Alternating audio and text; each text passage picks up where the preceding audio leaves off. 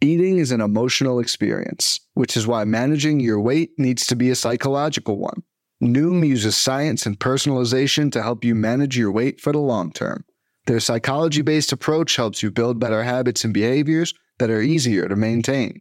The best part? You decide how Noom fits into your life, not the other way around. Sign up for your trial today at Noom.com. That's Noom.com to sign up for your trial today. All right, everybody, before we get started with this episode of Benched with Bubba, if you love the strategy of season-long fantasy sports and live for the short-term gratifications of DFS, then you have to try out Weekly Fantasy Sports WFS on Owner's Box. Head on over to rotoballer.com/box and sign up today. Weekly Fantasy Sports is the best of daily and season-long. It keeps you engaged through live drafting and new multi-week games. Owner's Box will also be paying out users who bring their friends on board. Watch the real money rewards pile up through their first ever 3-tiered referral system. Add friends, create groups, and rank up to elevate the trash talk and competition to the next level. But that's not it. Owner's Box will be matching your first-time deposit of up to $500 for any depositors through January 4th. Just head on over to www.rotoballer.com/box and sign up today to claim your $500 bonus and join the new wave of weekly fantasy sports. Now, to this episode of Benched with Bubba.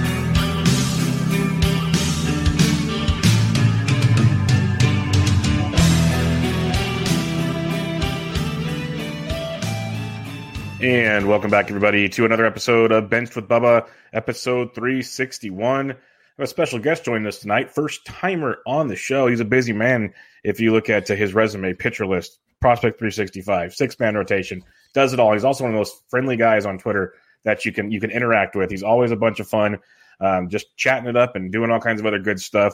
You can find him on Twitter at CA Marcano. Carlos Marcano, how are we doing, my friend?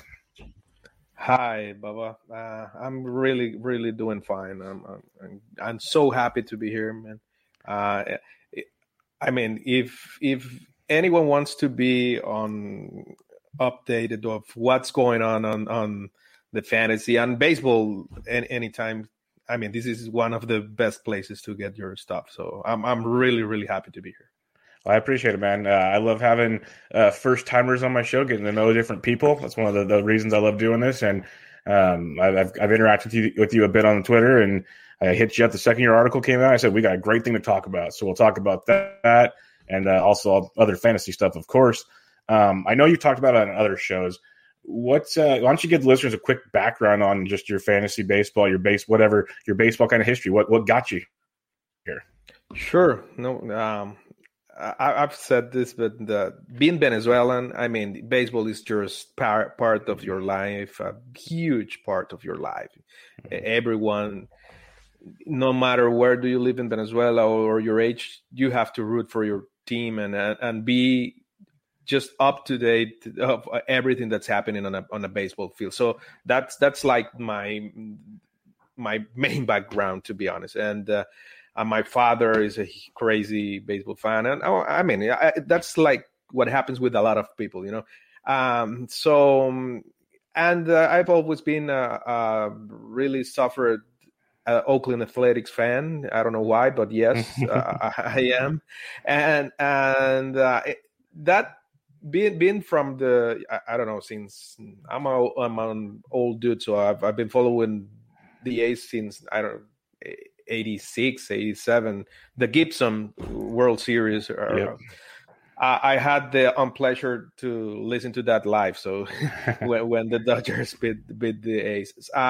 So being an Oakland fan, I had to get into the analytics part of it really early on, and it's something that I always loved from the game. I'm an engineer, so numbers is my thing. So I like to talk about it, but I actually only started putting my stuff out for the public last year. So I'm an all new guy, if you want to look at it that way.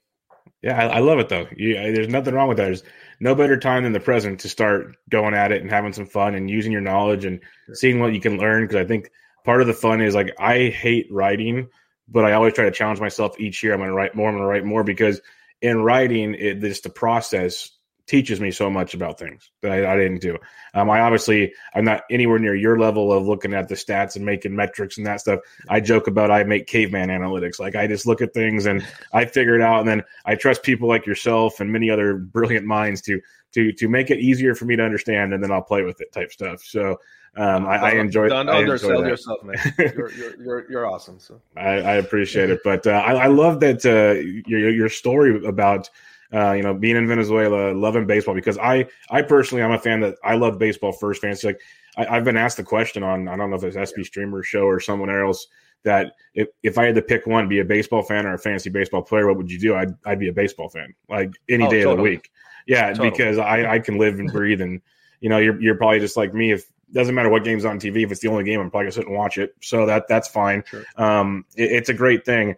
So I get really into the Latin and South American baseball, just the passion that the fans bring, and even the players. Like, I'm a fan of the bat flip. I'm a fan of, like, let's let the guys have fun. Like, it's crazy. Sure. So there's a large part of me that's jealous that that's like the baseball you knew first, not this kind of Americanized business model. Like, so that's pretty cool that you came this way, and then you picked the A's, which, hey, I get it. Before the Giants finally started winning, I thought we'd never win either. So I'm good with all that as well.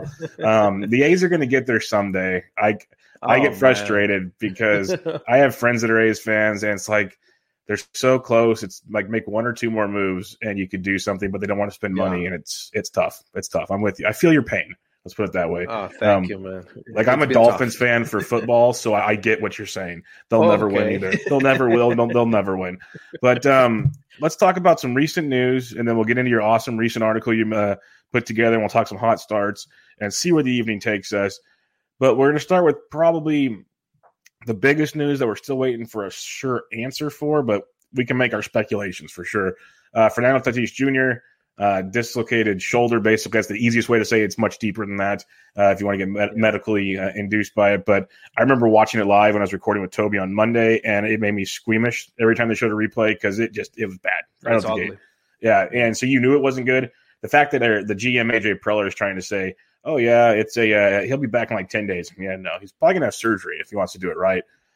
If you're a Fernando Tatis Jr. owner, what are you doing right now? Like, if you have an IL, you put him on the IL, obviously. But say you're in an NPC league and you don't have an IL.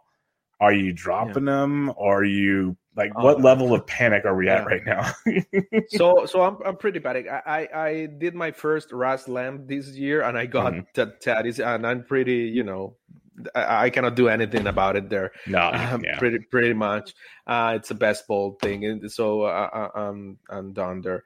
And I actually don't have a lot of shares of him around, but I wouldn't, drop him. I would have to be, really, really coerced to drop him, because there is a lot of uncertainty, and it looked so ugly that I think everyone thought when we saw that he was done for the year. Well, yeah. I did, to be honest. So did I. I was with you. I'm like, surgery, call good. Yeah. Let's let it. It's just 2022 for him. But and I don't know what to think about the Padres, because their recent track records regarding injuries is not that great.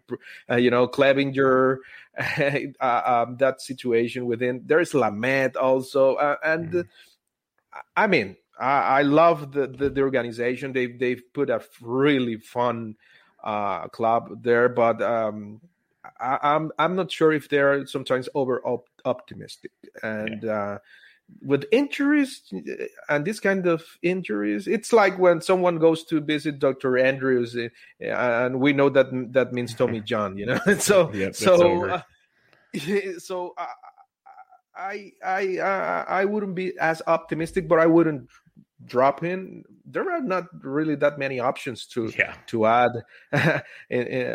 because everybody has already the elite shortstops at this point and time. So I would. It's a hold and see situation for me. Yeah, it's definitely hold and see for now, but just I'm waiting for the surgery out 4 months, and we just go, oh, yeah, that was cool. But we'll see. We'll see what happens. It looks like Kim's going to be playing shortstop for a while, which is good because there's kind of questions. Where's he going to play? He came over from the KBO. Where's he going to play? Looks like he's got a spot now.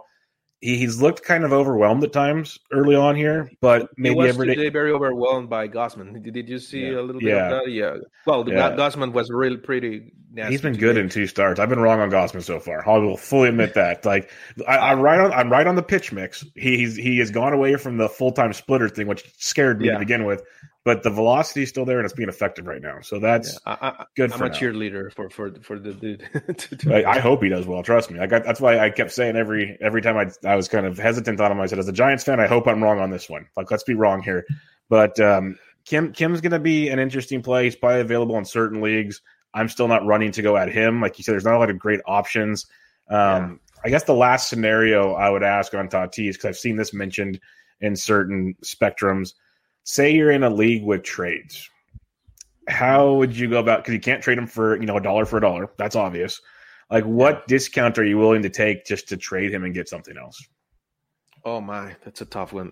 It would depend how many months of someone else I'm going to get and provide, right? Because there's where the trade value is going to be. So wow, I mean, you are not going to get the top shortstop for him, and I wouldn't look for that option, to be honest, because it would not satisfy anyone. I think so. And I think I would just fly with the waiver wire for a while and see, because I could probably get lucky and trade him and get something around, and then the other manager will have to handle his probably surgery later on. But who could I get? That's the question. I mean, it's gonna be I would fly with the waiver wire a little bit. Yeah, no, I think that's the best line of attack. And I'm just gonna say real quick, we don't have to discuss this, but while you were talking, they were showing a highlight from the Rockies Diamondbacks game that's going on right now. And Ketel Marte was running out of ground ball and started coming up limp and fell to the ground. So that is not good. So I don't know what it is. Just keep an eye on that. Hopefully it's minor, because that's going to sting. It just keeps getting better. The hits keep coming. Cody Bellinger. Cody Bellinger's missed the last couple games. He got slid into. He got cleated, the old term. He got cleated. Sliding into home plate. It was totally innocent. The pitcher was not trying to hurt him, for what everybody wants to try to angles they want to use there. But he's missed a couple games. There's kind of talk that maybe he goes on the IL, maybe he doesn't. Obviously, you're not dropping Cody Bellinger. I get that. But are you, say for instance, we have to set our lineups for the weekend, and it's still kind of this up in the air situation. Are you going to bench Cody Bellinger, or are you going to play Cody Bellinger? I'd bench him. Yeah, that's to be honest. Yeah, I'd give him, because. And this is so bad, because I'm expecting a big season from Cody Bellinger, because he had this lane 2020 for him. We have to put everything in context. True. And it's like the same situation with Chris Bryant. They had these bad 2020s, but injuries were a major part of the reason they were not as usual, the usual good they are, and now this I think it's a calf injury, right? Something like that. Yep. So those are nagging injuries, and they tend to linger pretty much. But so I hope that the Dodgers just give him enough rest. I mean, they don't need him right now. Dodgers are stupid. Depth. All the guys they have, and it's just beginning. I just hope that Roberts give him, if he needs a week.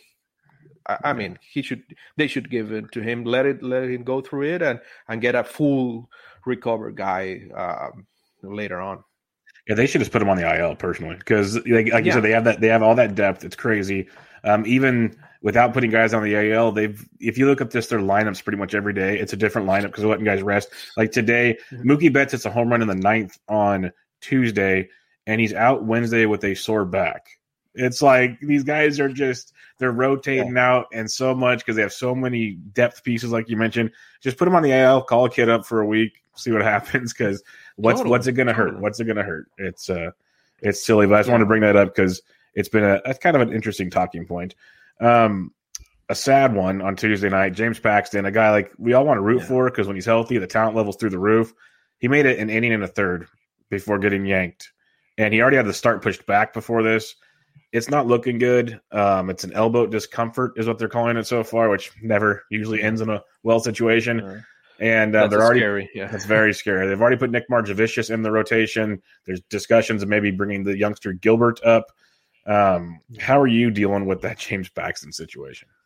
I mean, I was interacting with some guys yesterday, and I was because I wasn't aware of exactly what happened, and someone said, I think it was Max Greenfield, who said no, it was a sore forearm. I think that was the first situation, but now it's an elbow. So that road usually leads to a Tommy John surgery, and. Man, this guy can get the break. I mean, with all the talent and all he goes now to the Mariners, and it looked like he was finding a place, and now this. I mean, it's pretty unfortunate, and the bad thing is that's another wait and see situation. You know, you can't do anything else.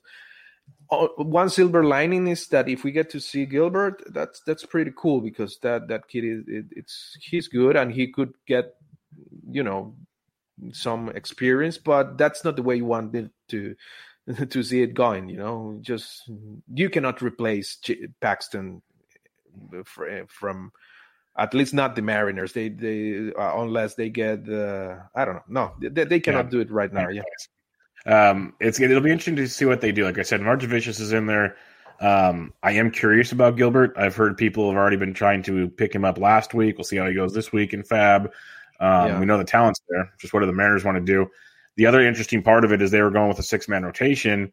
So do they try to keep the 6-man? Do they go to 5? How's that going to work? It's going to be a lot to watch because it's going to be very, very interesting there.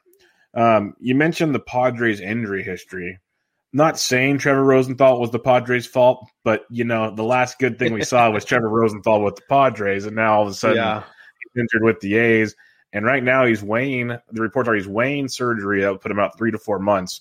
And I thought it's not thoracic outlet, but similar to thoracic outlet because that would be way more than 3 to 4 months. So he's pretty much, for me, I'm just chalking it up. He's probably out for the season. It's going to be tough. We have Diekman, we have Romo, we have Wendelken. If you had to Wendelken, okay, so that's where you're kind of leaning. That before the season started, he was kind of the favorite. It seemed like, and I think he's like the guy that has the best package of all them all. He's really underrated, to be honest. I know he's liked by a lot of the people in the industry, but it looks like the A's are the ones that underrate him because they are not giving him the chance to close. Mm-hmm. I mean, I love Sergio Romo, but come on. I think Romo is past his time, Yep. I love the guy. He's been a great baseball player for a while, but I mean, if you have these other options, I think it's time to get even Diekman. I mean, I wouldn't be mad if they give them.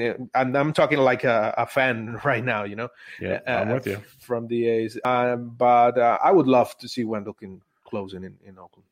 I love it too. I could see. I think he is the better closer. what I could see the A's doing is doing like if there's lefties coming up one inning, it's Diekman. If it's righties, it's Wendelken. Yeah. So in the grand scheme of things, it probably favors Wendelken overall. But I think there'll be certain nights where all of a sudden it's the seventh inning, here comes Wendelken to kind of get out of a big deal. And here's a great question here. The doctor's in the house, Mr. Carter. He asks, what about A.J. Puck? Because he just got called up. Amazing guys. He's one of, I don't know, my favorite people in the world. The doc. Puck is always the question mark. He haven't done that bad. I think he pitched yesterday. I want to say on Tuesday. I think. Yeah. To be honest, I didn't check. Yeah, I don't know the box like how he did, but I think he did good. I know that sounds bad, but yeah, I remember he came in for like an inning or two. I think. Yeah, he did. And he has 3 innings, and he haven't received an error run. Yeah, he's starting with the right foot, and if he can, increase his workload in a good fashion for him, because I'm so scared about his getting hurt again. His track record in that direction. I've been talking with some other A's fans. Believe me, there are a few of us still around. There's a lot of you guys. People don't understand it. It's an army. It really is. Yeah, a silent. But and they are crazy about seeing Puck getting more pitching time. I'm not that enthusiastic because I think I'd rather see him getting a slow increase in his workload. Don't push it right away. It's not that we have the greatest rotation in the world. I'm sure we need some help, and Puck would be great. But I'd rather see him develop and in terms of not pushing his to any injury, especially coming up from this weird 2020 season. I mean, he didn't have that much innings and though, but I would rather see him getting better innings later in the year than pushing him from the get-go. Yeah, I like that. I think it's a good call by the doc there, bringing Puck up, because he did get called up recently. You mentioned 3 innings. I was preaching during way early in draft season because I was concerned about his workload too. Like the talent is so good. They keep rushing him back. He keeps getting hurt. It's like I said, make him your Josh Hader for the year. Like let him come in for an inning or two late in the games. Let him get those innings under his belt. Let him throw 75 innings this year or something, and then develop him into more next year. It's either that or you use an opener with him. But I'd rather use that talent in the back end of the bullpen personally. We'll see. Maybe these injuries are going to force the A's hand. I don't know. I do think he's worth a fab pickup or bid this week to see what you can do. Because if he ever does get an established role, it's going to get very expensive to get A.J. Puck. So if you can try to get him now, I do like that idea. Another guy that might be coming back from injury pretty soon is Zach Gallen, because the freak injury, fractured his forearm when he was swinging a bat. The reports were anywhere from like a month to 3.5 to 4 months. We didn't know. There was no set timetable. It was really all over the board. But he's through a second bullpen session, through 60 pitches, feels fine. Going to throw another one, I think, early next week. And if that goes well, he could be back by the end of April. That's a win for people that took a chance on him. How excited are you? Are you interested in Gallen? Are you still kind of hesitant because the injury is the injury? Let's see some more. This is a 2-part thing for me. I would love him to start pitching right away as soon as possible because he's a really good pitcher. But for his ADP, I wasn't overly excited about him. So I didn't get any shares anywhere from Zach Gallen because I very personally I think I could get better, cheaper options a little bit later with kind of the same return. So, but if he gets healthy, well, he will have the chance to prove me wrong, and I'm all for it. I mean, I hate when I might be right on something because of an injury. That's not the way I want things to. I want to be proved wrong, in equal chances. So I would love to. He's a really good pitcher. I just think that for his ADP, you could get some better value. Yeah, I'm 100% with you. Like going into 2020, I was all about him. He was going around pick 150 to 160. I was like, sweet, be my SP4, 3, whatever. I'm in on that. But yeah, you had to pick him like 35 to 45 or 50. So he's your SP1 or 2. And that's not what I picture Zach Gallen being, at least not yet. So I'm 100% with you on that respect. It was tough. I don't think I have any shares this year, and I had a ton last year. It's all about a price point. And that's just the way things go in drafts, unfortunately. And I'm with you there. I am curious to see how he comes back because watching Bumgarner get lit up and everybody else in that rotation, they could definitely use him out there. So we'll see how Arizona handles that.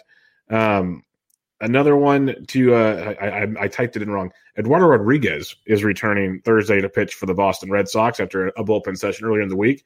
And I even read a point today on from the manager Cora said there's no limitations, which kind of surprised me a little bit.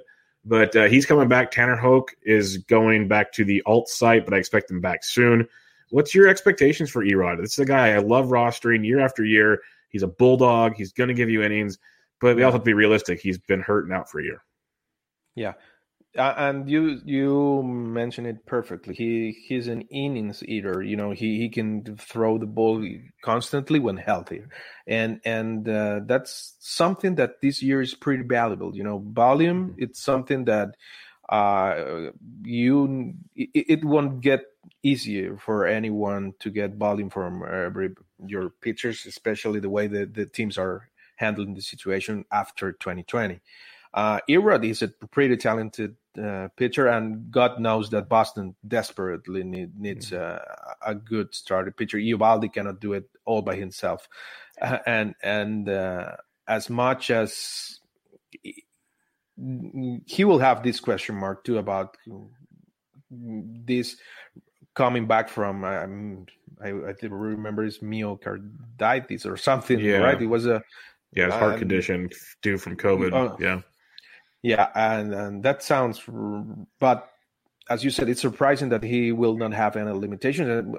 It's positively surprising. So I wouldn't try to fab him, to be honest, because there might be some other options that would be on the safer side, you know, but I wish he can prove me wrong. He's Venezuelan too, so I want to root for him. Yep, I love Erod. I love his passion. I love his attitude. Yeah. I'm rooting for him big time. I'm hoping he comes and gets it done because he's so much fun out there. You can see he gets fired up, and I just love baseball like that. So I'm looking forward to it. I'm actually really looking forward to that Thursday start. It's going to be a day game in Camden Yards.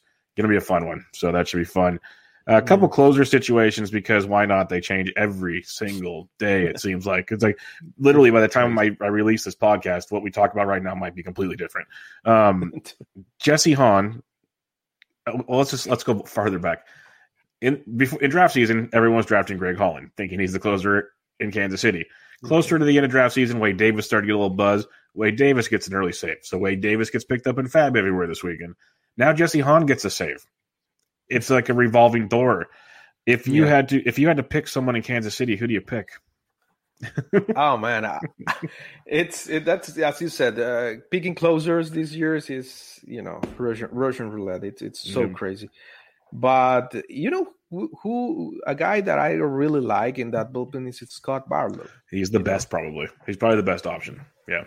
Yeah, and I understand he might be a good option for high leverage situations in earlier innings, 7th, 8th,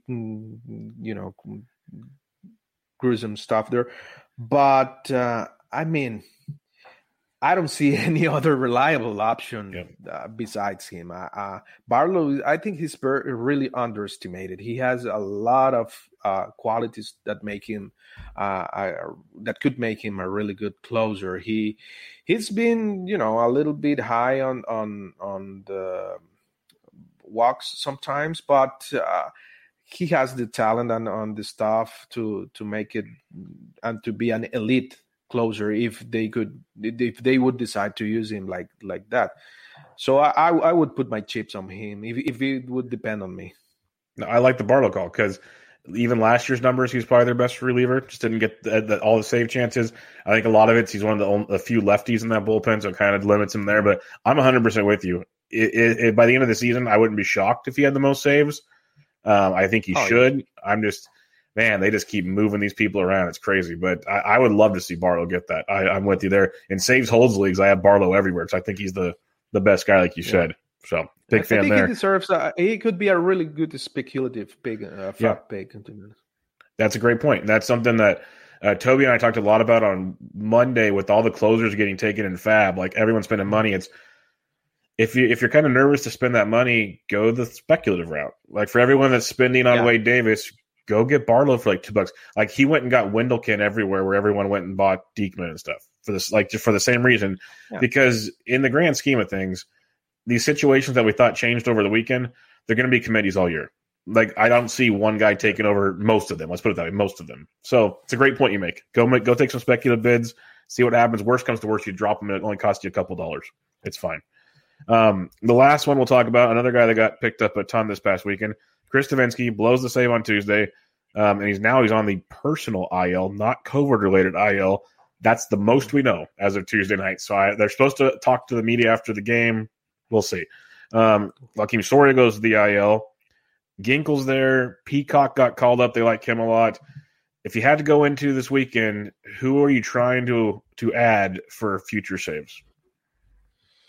I wouldn't try to get anyone. That's a good point. That's a good point. From that team. I mean, it was already a bad situation. Yep. So I think it would be, you would make things worse trying to speculate there. I would wait for the fog to clear and then do a move. Maybe I'm being over, cautious there, but I just wouldn't. I don't think that, there will be any good return from trying to speculate there. That's my thought.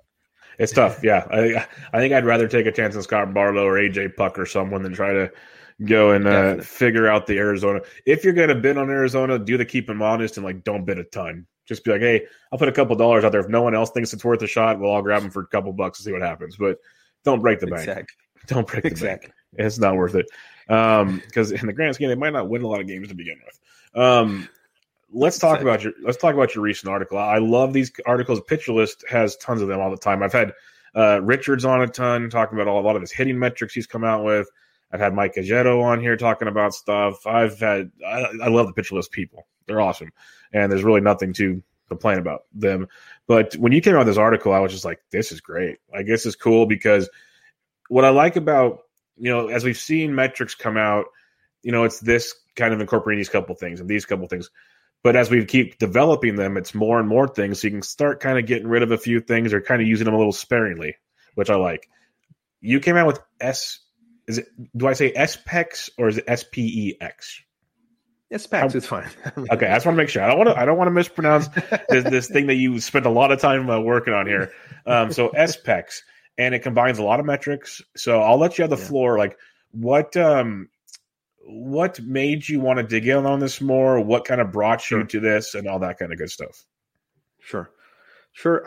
Actually, it's a matter of simplifying stuff. Yep.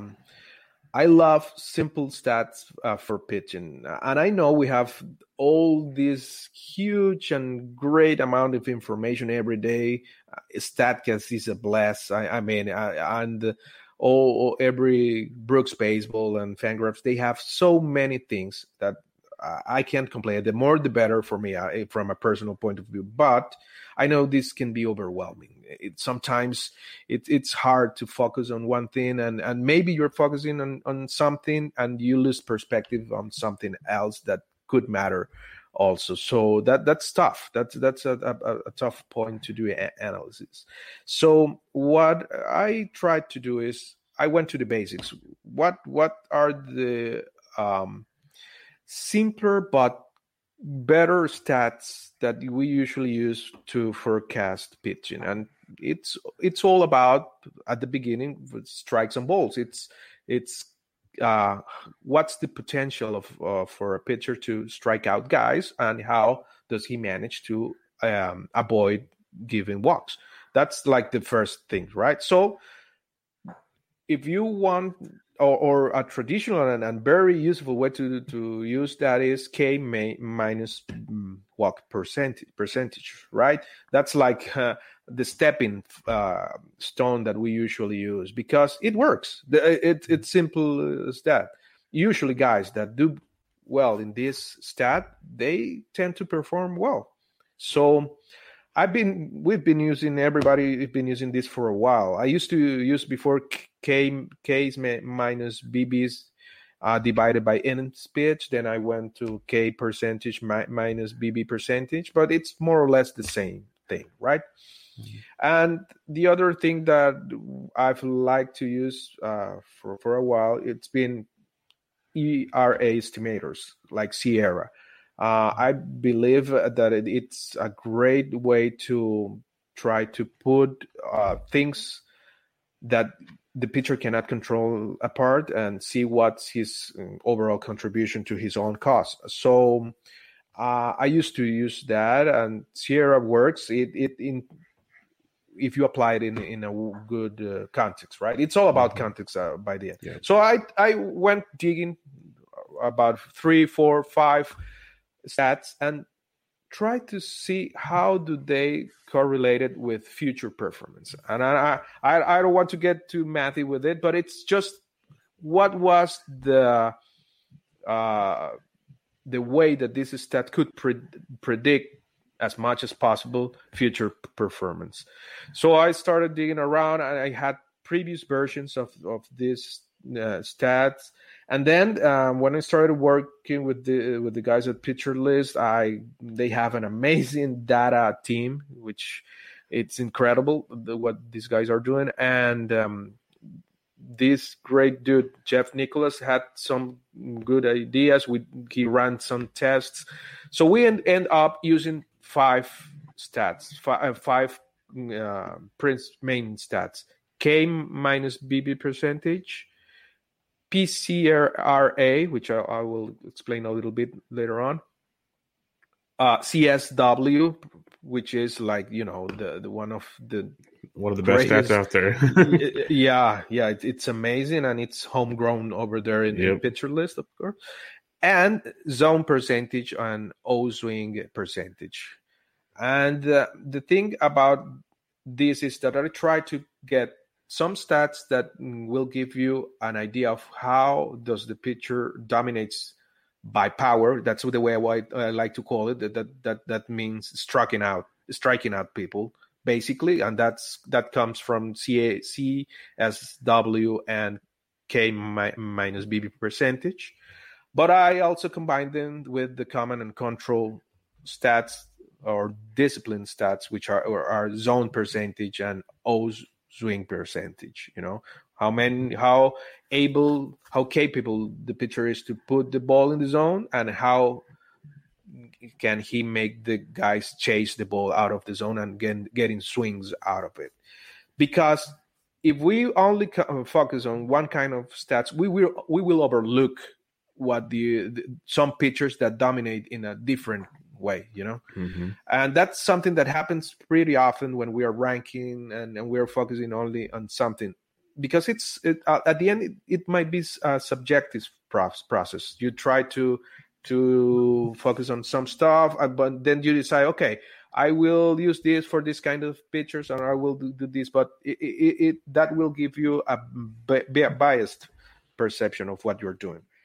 So I combined them, and we used PCRA, which is another ERA estimator, and I really recommend reading Connor Carter's work. He's amazing guy at six-man rotation. He's a brilliant mind. He's the one that came with DHH percentage, dynamic hard hitting percentage, which I think it's a lot better than hard hit percentage by itself.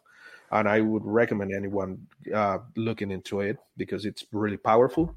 But he also has this PCRA ERA estimator, which is the better ERA estimator and it's tested and tested, and you cannot find at this moment, at least for the public. I guess teams they might be using some stuff that good point. Yeah, we are not aware of. So I won't be that crazy to think that's not happening, but available for the public, I think it's one of the better, and that's what I use it like a balance inside the stat. So Jeff ran a lot of testing to see how should we combine them, and we came up with this formula, which is in the article, and we get a number from 1 to 100, and the idea is to rank pitchers according to that number. And it's something that we can apply every season, so you can compare from one season to another. And the idea is to make it as simple, as useful as possible. So you can use it now and compare with what the pitcher did last year and things like that. So you can see progress or not in that regard. And that's pretty much what we've been doing the past 6 months around that.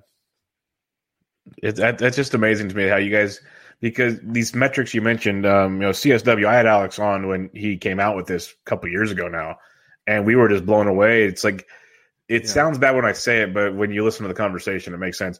It's such an easy stat to kind of, once he lays it all out there, like, oh wait, that makes sense. Like, look at this and this, and divide, like, that's a great estimate. Like, yes, that makes sense. Why did we? That's like him and Nick joke about it. Like, why did we never do this before? Like, it seems so simple. And it's amazing. And now it's, you got the leaderboard, and it's on Savant now, and it's everywhere you go. I know we reference it all the. Yeah, it's awesome, and it's such a great tool, like you mentioned, because that's for a guy like me that likes the simple stats, that wants it kind of broken down. It's pretty simple. This guy either gets a called strike or a swinging strike this often. That's usually pretty good when it's a certain number. That's pretty simple. Yeah. So that's a great one. The K to walk's a good comparison, like to use together, makes a ton of sense. And the K to walk's like one of the, the ancients. That's the go-to. We're going to this. Yeah. So you're bringing those together. That's good to kind of show that. I was taking notes while you were talking here. So that was the strikeouts part of it.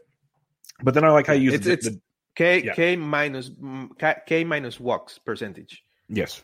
With CSW. So I like that. Yeah, percentage. Good point. I like that quite a bit. And then you get to the discipline. And I love this because people either like they use swing percentage or O swing. They don't factor in the zone as well when they're doing both, it seems like. So you're giving them benefit for finding the zone, but also when they go out of the zone, how much do they give them to chase, basically?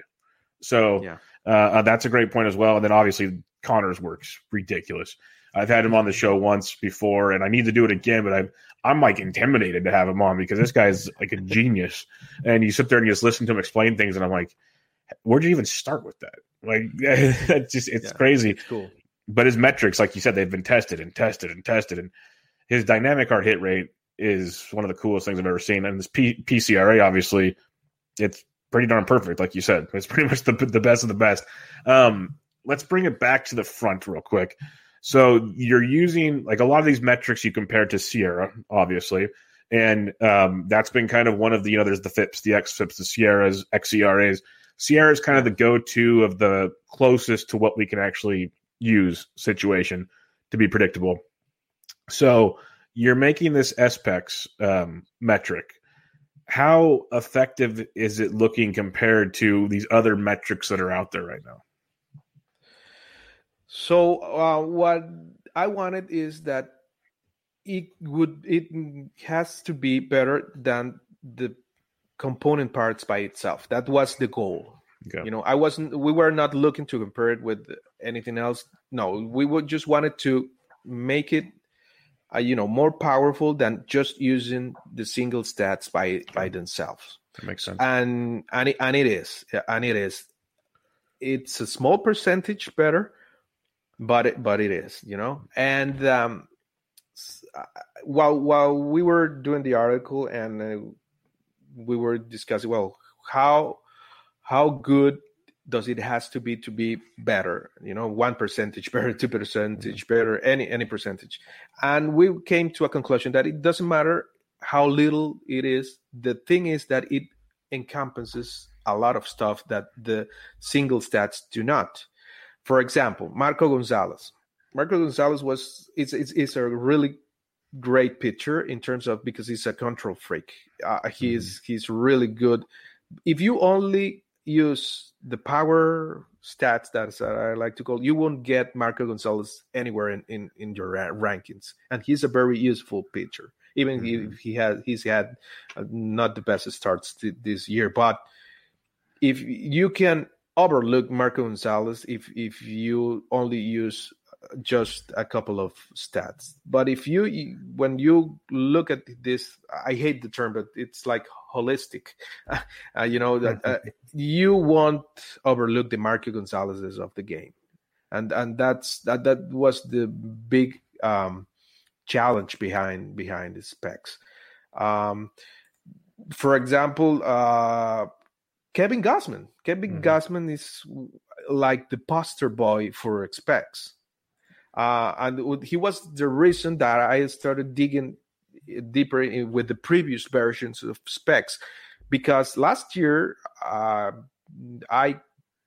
drafted Kevin Gausman everywhere, and the return was amazing. I got him for free almost everywhere, and he had a really good season, comparing it with the price that he was available, right? And it was all because this version of spec told me that we were overlooking Kevin Gausman. So that's like the main idea. Let's not overlook some pitchers that other way they would be unnoticed, and that's what kickstart everything around it. I like it. You have a chart in here, 2018 versus 2019. Did we just question, because 2020 was so short? Did we just want to go with the two full seasons? I'm assuming. Yeah, I would recommend using 19 and 20 together. Okay, gotcha. Because I think it will yield better results, and also we haven't done in-season testings to see how soon does it stabilizes. So Perfect. We wanted to be, as responsible as possible with that. The more innings for the moment, the better. So it's wiser to use 19 and 20 together. No, that makes a lot of sense. That's something we're working on, and we should have an update, I hope soon, regarding the use in season. That'd be cool. That'd be really fun, because that's one of the discussions we have a lot as analysts and even as fantasy players in general. It's all these cool tools we have, like even just look at Savant's basics, the barrels, the hard hits, for all these different metrics. When is it applicable? That's always like the question. What's the proper sample size? Like, obviously hitters have more at bats, so you'd think it kind of goes quicker, but pitchers, you pitch every fifth day. Maybe you throw 5 to 6 innings. Like, what's the number that you go, okay, this is real? Like, that's the challenge, and that'd be fun to know when it is, because then when you're in season, you can kind of go, maybe you find your in-season Kevin Gausman. All of a sudden, he's like, okay, this guy stands out a lot more than he should, type thing. So what do we have here? So that is quite intriguing. I'm looking forward to that. I'd imagine I know the answer tricky. to this. Yeah, really tricky. A lot of back testing, I imagine. I'm pretty sure I could guess the answer to this, but I'll ask anyways. When you guys really fine-tune this thing, which it's pretty darn awesome already, do you imagine it's going to have its own leaderboard on the site, kind of like CSW and other stuff does? Oh, man, I hope so. I'm not going to lie. I hope so. And but I mean, everything has its organic way of going around. True. People has to use it and has to believe in it, and it has to prove itself. And I'm doing my part trying to put it out together. I'm keeping this leaderboard. I think I can put together a better dashboard for the moment by myself, and I love to share it. And for example, this year, if Nathan Ubaldi and Kevin Gausman keep doing the stuff they're doing for the moment, it will be a good way of practically testing specs, for example, things like that. So there's one guy that I'm hoping for better results. Like Andrew Heaney, and he was blowed up in his first start. Of course, Chicago is a leftist killing machine. Yeah. So I don't want to say that was the reason. So good thing it's a long season, and if it's healthy, he will have the time to prove himself. For example, and Specs rates very well Aaron Nola, and it would be my Cy Young candidate. Well, he with my friend Corbin Burns, he will be 1 and 2. They should be at the top of the Cy Young by the end of the year, according to Specs. So let's see. I have no problem of giving it enough time to be mature enough to be widely available. Yeah, and I don't blame you at all, because there's enough going on these days in the fantasy world that if you throw it out there and it's not fine-tuned yet, because honestly, it's like you said, it's a new metric. It's you've back-tested it, but let's see it in current time. And there's probably it's anything that you make, there's going to be a hiccup at some point, because there's going to be something that you thought of it all, and somehow it's like, okay, I didn't think of that. That's true. Good point. Yeah. Okay, let me fix this real quick. Not everybody's very good at just saying, hey, by the way, can you check on this? It's more like, no, it was wrong. But yeah. So I get it. Definitely. It's like it's your baby type thing, and you want to make sure it's ready to go out into the world type deal before you just let it go. Totally. I'm looking forward to it, though. You mentioned Gossman. You mentioned Eovaldi, guys that we were very talked about guys this year. Big Aaron Nolan, Corbin Burns fan, obviously. Were there any other guys that, like, maybe in the Gossman area or farther down where it's like, I never would have even thought about them, and they stood out to you this year? So, I mentioned Andrew Heaney. Yes, you mentioned Heaney. Yeah. Heaney's well, there was Carlos Carrasco, but unfortunately, he got hurt. He was really well liked by Specs. Guys like, there's Frankie Montes. I mean, he is fairly well regarded there. Scott Barlow, we talked about him. There we go. Yeah, I hope he can get the saving chances. Let me go really quick through the list.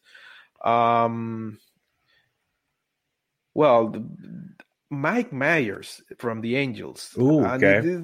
He could be a really good closer but it's a matter of chances, right? But he is also well regarded there. And Tyler Glasnow, and this is a thing that not many people is really, confident, because he's a 2-pitch pitcher and things like that. But I'm regretting not having enough Tyler Glasnow's shares, to be honest. And he was better regarded than, for example, Garrett Cole. Really? I'm looking forward to seeing. No, I'm not even critiquing you. I'm just looking forward to seeing this list, because I believe what you're doing. I saw these other lists; it all makes sense. So I'm like, I love seeing stuff like that. Like I had the difference is not that big, to be honest. It's the fact that they're there. It's a good conversation. It like you said, it makes you at least look into them more and go, okay, what am I missing here? And I like that. That's what we need to, something that makes us go a little bit deeper into some particular playing that we might be overlooking. That's where you usually finds these gold nuggets that maybe someone else is missing, No, and that's why I love it. That's why I love these metrics, because like you can scroll through and you go, okay, yeah, DeGrom's here. Yeah, well, that means your metric works. That's good. We do these things, but then you mention like, well, wait a minute, this guy's over Garrett Cole. Okay. Cole probably finishes better, but okay, so why? Let's look at it. Let's talk about it. Let's figure it out.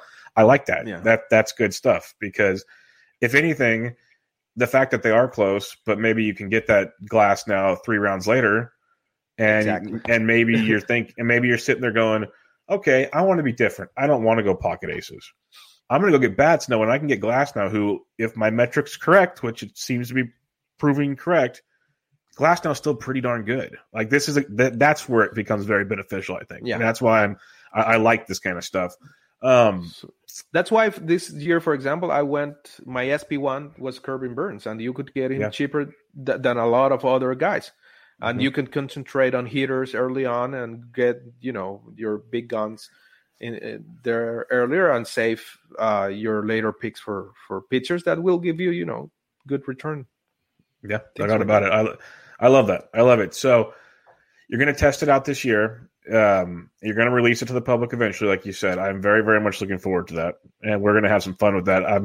Is the goal never mind. I want to ask what the goal is. What is the goal for you by the end of this year? Where do you want specs to be?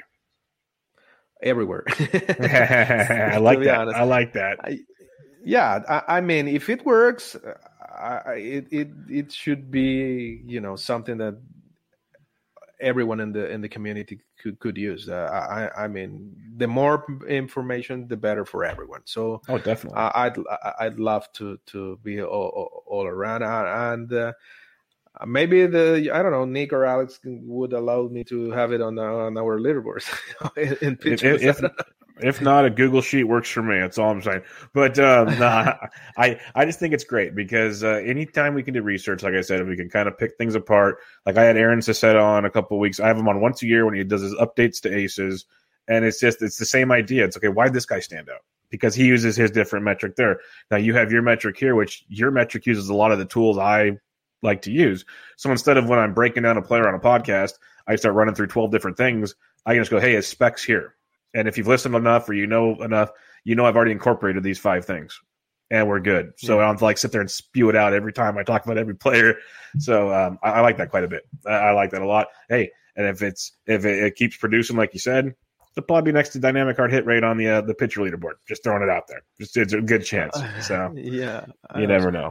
I think it's already on Alex Chamberlain's leaderboard, dynamic hard hit rating. Yes, it is. That's what I'm saying. So so specs could be right next to it on there somewhere. That'd be let's hope so. That'd be fun. Yeah, who knows? Who knows? I like the humility, Carlos. I like it. It's a good look for anybody. But we will definitely chat about this again as it continues to develop. I'm looking forward to that. But let's get to some hot starters. We'll talk about a couple of these guys. We'll wrap up and enjoy the rest of our evening here. But there's one that I know you wanted to talk about, and I'm very excited you mentioned his name because I was gung-ho as an SP3 for me all season. People kept telling me, Zach Wheeler can't strike guys out. You're going to have to play with ratios. Philadelphia. I'm like, the dude can pitch, guys. Just trust me, he can pitch. Just let's see. So you've been doing some research on him. What is it? Are you a believer in this big, 10 strikeout debut that we saw from Zach Wheeler? Sure. And it's not based only on one start. I went to the spring training numbers, which I know it's easy to dismiss, but there are things like ratios, especially strikes and walks and things like that they tend to work the same way whenever you look at them. And I did this Twitter thread these days where I saw that this amazing CSW, for example, that we saw in the first start, it's something that is being carried from spring training and also from the late starts in 2020. So it's not something that just came out of the the air or something. No, he's doing something, and to be honest, I haven't spotted what was this that he did to get into that. I hope I find it before, because I plan to produce something for the weekend, an article on him, and but something clicked with Zach Wheeler. We can see his CSW from the 2021, including spring training, went up. His K minus BB percentage went up. He also, he's producing the contact he's receiving from batters. It's weaker or since the spring training. So I firmly believe that Zach Wheeler is for real. Greinke is for real too, but in this case, Wheeler. And I think that if you had the chance to get him at the price he was going on, you did a hell of you got a really good bargain, because he will probably end up SP2 this year. Yeah, I'm with you. I'm 100% with you. I love everything about him. And one major thing you mentioned there that I don't think people give him credit for, because they always say, well, he pitches in Philadelphia, the hitter's ballpark. He limits contact so well. He's hard contact, and people just don't give him credit for that because he doesn't strike out enough guys, so much balls in play. Like, I get like 20% of their logic, but they're missing the big picture to me. And that's how effective he is at what he's doing. So it's kind of like the Framber Valdez thing is people said, well, he gives up too much contact. His ground ball rate and his soft contact's through the roof. So, but I'm also a believer. I get it. So we'll see. I'm hoping Wheeler continues to deal. I think he's very good. He's going to have a couple rough starts because that's what he does. Because he does have those games where the contact gets away from him.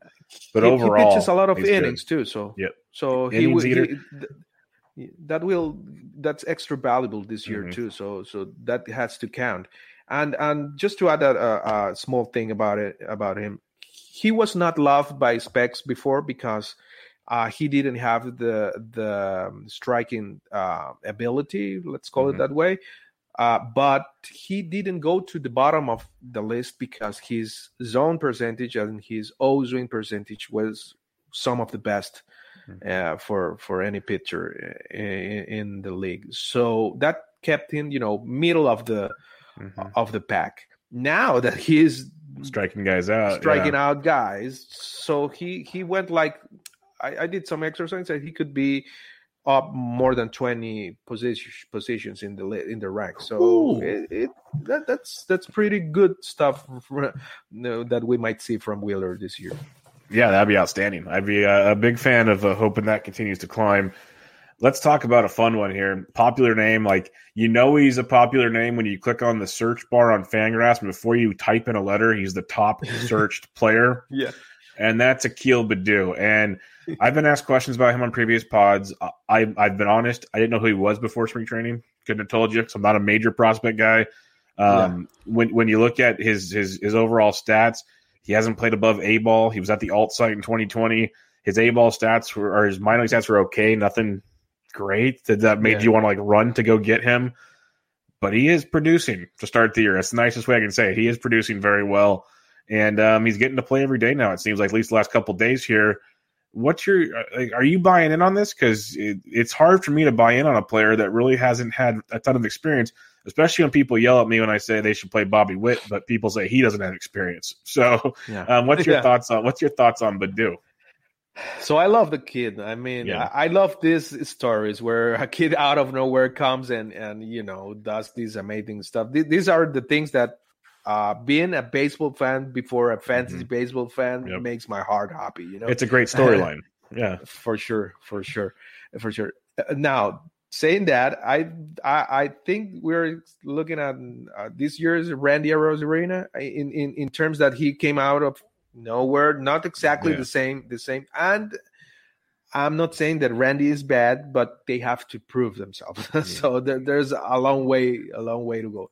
I want Akil to kill it, to be honest, because those kind of stories just are the best. And he will have the good thing is, as you said, he will have the time to prove himself because he's getting the at bats, and while he stays hot, he will be consistently betting. And it's not that that lineup it has way too much, people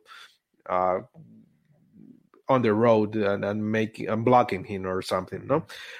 But the thing is that when it's like when we talk about, I think the sophomore year, you start hot and everything is beautiful and wonderful. But when you get cold, because you're going to get cold, I mean, this is a game of streaks and you will have hot and cold streaks. That's the moment that we're going to see what Akil Baddoo is made of, and that's when the inexperienced part gets into it, and that's when things, get into the right perspective. So let the kid play. I'm not drafting him or picking him anywhere, but I want to see him succeed. We're on the same page here because I love the story. It's fun to watch him. I love energy like he brings. Everything he does, it's fun. The Tigers have no reason not to play him right now. Like you said, the at-bat should be there. But I'm a believer, and we're seeing it with Randy right now. These guys, a lot of them, not all, but a lot, they'll come out swinging hot because there's no scouting report. They're throwing fastballs to see if they can hit fastballs. They're doing this and that. Exactly. Once the scouting report comes around, like you were saying, oh, he's got a hole in his swing here. Okay, how do you adjust to kill? Like that's what separates the 4A players from the pro players. Like, can you make the adjustments? And we'll see. Like, honestly, I wouldn't be surprised if he doesn't, for the fact he hasn't been past high A. Like that's the reason they take the steps sometimes, is to kind of learn and make the adjustments throughout a season. Totally. We'll see. But again, the Tigers aren't expected to win, so maybe they just let him get his scars in the bigs. So we'll see how it goes. It'll be fun though. It'll be very, very fun. The Tigers have been fun so far. They're beating teams, and it's entertaining. Let's talk to Houston Astros real quick. They're an interesting ball club for the fact that everyone hated them last year. Some people still do. Their offense was just all around bad last year. Just as a team, they just couldn't hit. I, for one, was like buying back in because they were all very affordable. Not all, but like Bregmans and Altuve. The guys I was interested in were very affordable. And they've come out swinging back. Like, Jordan's swinging. Kyle Tucker's ridiculous. Like, this whole offense is clicking. Yeah. Are you a believer that these guys are back? Like, these are the AL West contenders we've seen from previous years to watch out for? Sure. Totally. I mean, we were discounting, or many people was discounting Houston because, all the stuff around them. But, I mean, these are great hitters. This is a loaded lineup. If you go to the track record, I mean, it's hard to bet against Jose Altuve, for example. Mm-hmm. He is a professional hitter in terms of, I mean, all of them are professional hitters because they get paid, but he is one guy that can consistently hit. Jordan Alvarez, I mean, if it weren't because of his knees problems, he would be a second rounder easily. Oh, easily, yeah. So there is the Kyle Tucker, all these guys. Carlos Correa is going back to his old ways. So, I mean, it's a loaded lineup, and I totally believe they're firm contenders. You have to count them in as a contenders. It would be a little bit risky to not. Yeah, no, I'm excited to see it. It's fun. Now with fans in the stands, it's going to be. The A's were playing, as you probably saw, they were having some fun with them. Like when they were introducing their teams, they were facing like the Carrie Underwood Before He Cheats song and stuff like that. Yeah. I respect trolling like that. That's entertaining. Oh, sure. Like it's harmless. Sure. It's harmless. It's not, they're not making fun of like their grandmas and stuff. It's like, it's harmless stuff. So I enjoy that quite a bit. Sure. JD Martinez, a player that if you're a baseball fan, you love. If you're a fantasy baseball fan, you usually love. Horrible year last year. He admitted it. He said the video thing was big for him. You could see things were different. He made approaches at the plate because he was pushing for it. Well, I think it's safe to say he figured something out because he's hitting everything right now. Are we believing that we're going to get the perennial, not Triple Crown guy, but just fantasy stud this year from what we've seen early on? It looks like, I mean, the way he's hitting this way, that's the old JD that we were used to. I'm a little worried about the exit velocities we're seeing these days because with the change of the ball, it looks like everybody is rising their exit velocities, which necessarily has not translated into longer distances because of what they did to the ball, which is not clear yet.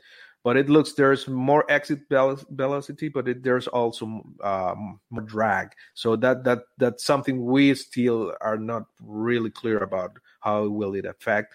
So I would say if anyone could get advice from me, which of course you don't have to, but be aware of that these exit velocities might be not what we are thinking about them.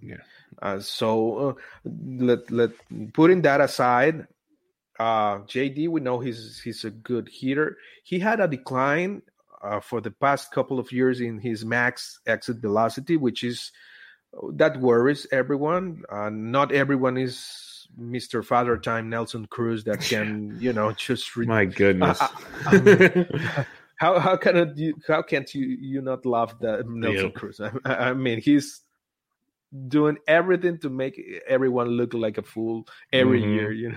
It's awesome. I personally drafted some places, but I wasn't that confident, to be honest. Because eventually Father Time is going to win. Eventually it's going to happen. When? I don't know. Yeah. But most guys don't come into their 40s and hit a foul ball grand slam and the next pitch hit a grand slam. Like, you just don't do that. Like when you're amazing. 40. Yeah.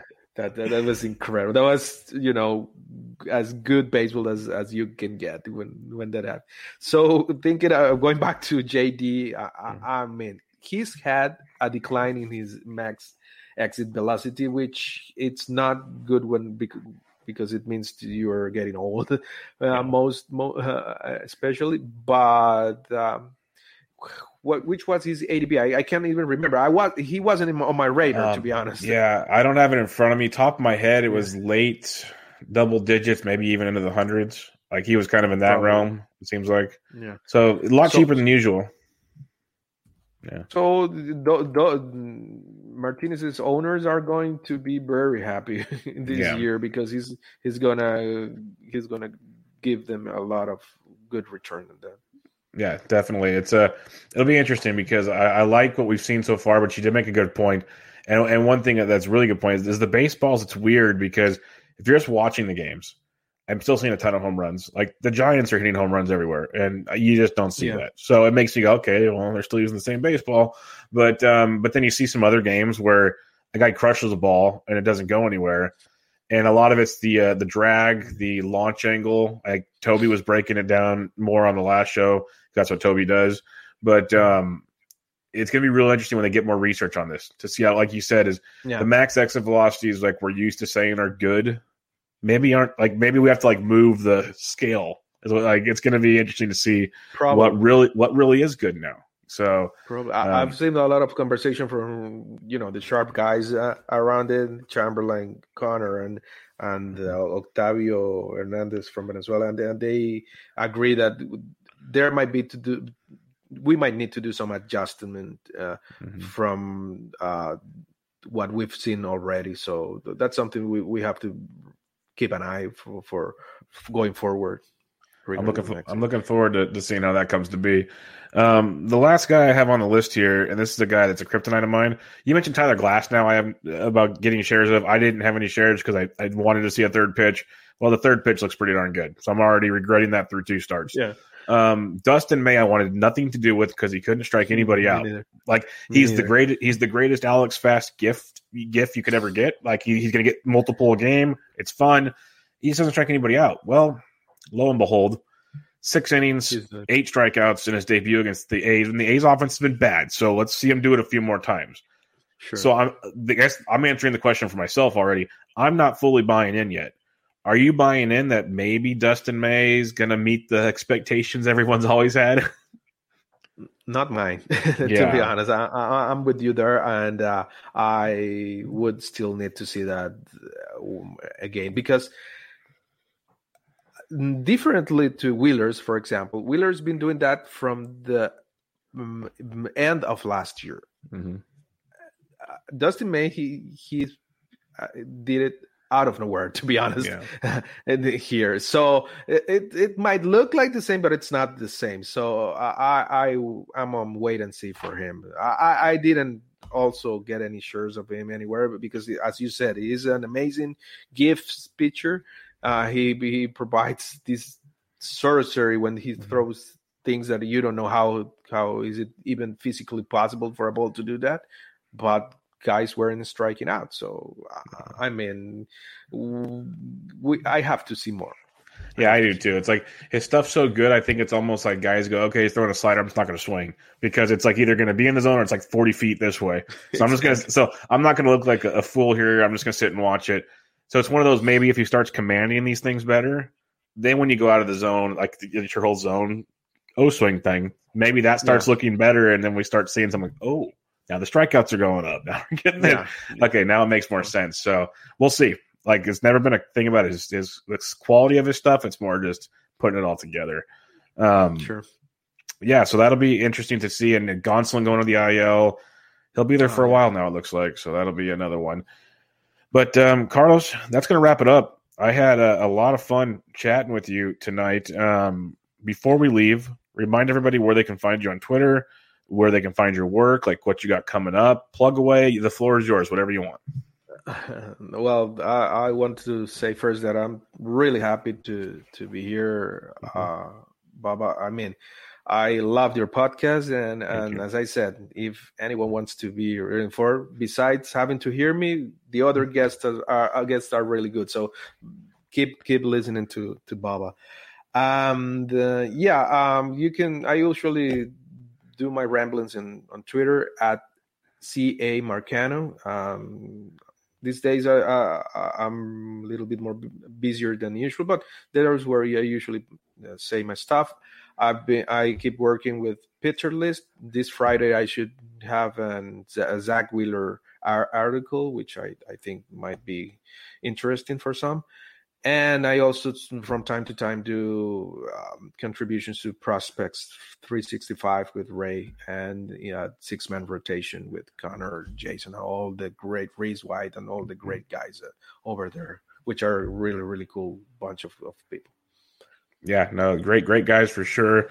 And you do awesome work, man. I'm glad we finally crossed paths and got to chat a little bit. I'm looking forward to doing this again with you sometime. So I guess until then, we'll fight it out in our TGFBI league. So that's going to be a fun one. It's you, me, Zach. It's a fun league we got going on there. Totally. And right as we speak, let me check. Oh man, you're 4 points ahead of me.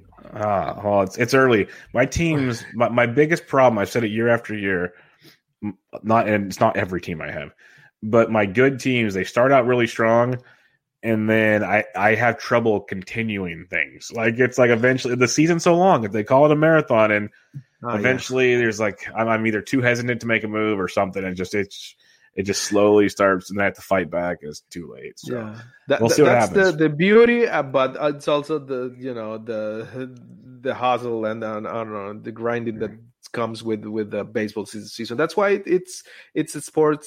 It's a sport like no other. But we are so happy, and this is a gift. Baseball is a gift. I love your attitude on that, because it truly is. Like, some people just kind of say things, but I know just by hearing you say it, I can believe it. But like when it's opening day or you get to go watch a ball game, it's like the coolest. Like, it's the most fun you're gonna have for a while. It's just like I love going. San Jose is a little over an hour from where I live. That's where Single A Giants are. I go to more games there than actual San Francisco games, because I can just sit there in the little bleachers, watch a ball game. You can hear the sounds. It's not like you're all like, I love every minute of it. I've gone by myself before. I go I just, go pay like $10, go sit in the bleachers and have a good time. So I love baseball, and I can definitely sense it from you as well. So maybe someday our cross will pass in real life and we can go catch a ball game. So I think that'd be a lot of fun. Oh man, that would be awesome. That would be awesome. Until next time, Carlos, we'll have to stick to recording podcasts. So I'll have you back again sometime. I appreciate it. But everybody, this was Benched with Bubba, episode 361 with Carlos Marcano. Make sure you check him out on Twitter at CA Marcano. And we'll catch you guys later. Bye-bye.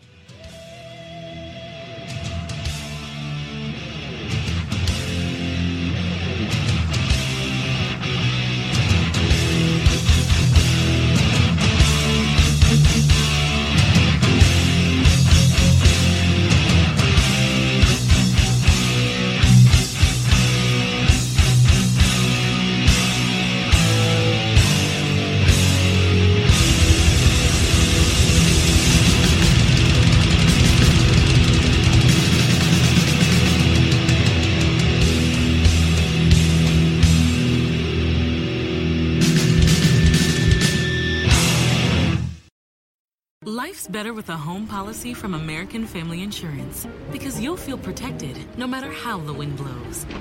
All so you can keep enjoying the home of your dreams. And our expert agents can help you save up to 23% when you bundle home with auto. Insure carefully, dream fearlessly. American Family Insurance. Get a quote? Find an agent at amfam.com. Products not available in every state. Visit amfam.com to learn how discounts may apply to you. American Family Mutual Insurance Company, SI, and its operating company, 6000 American Parkway, Madison, Wisconsin.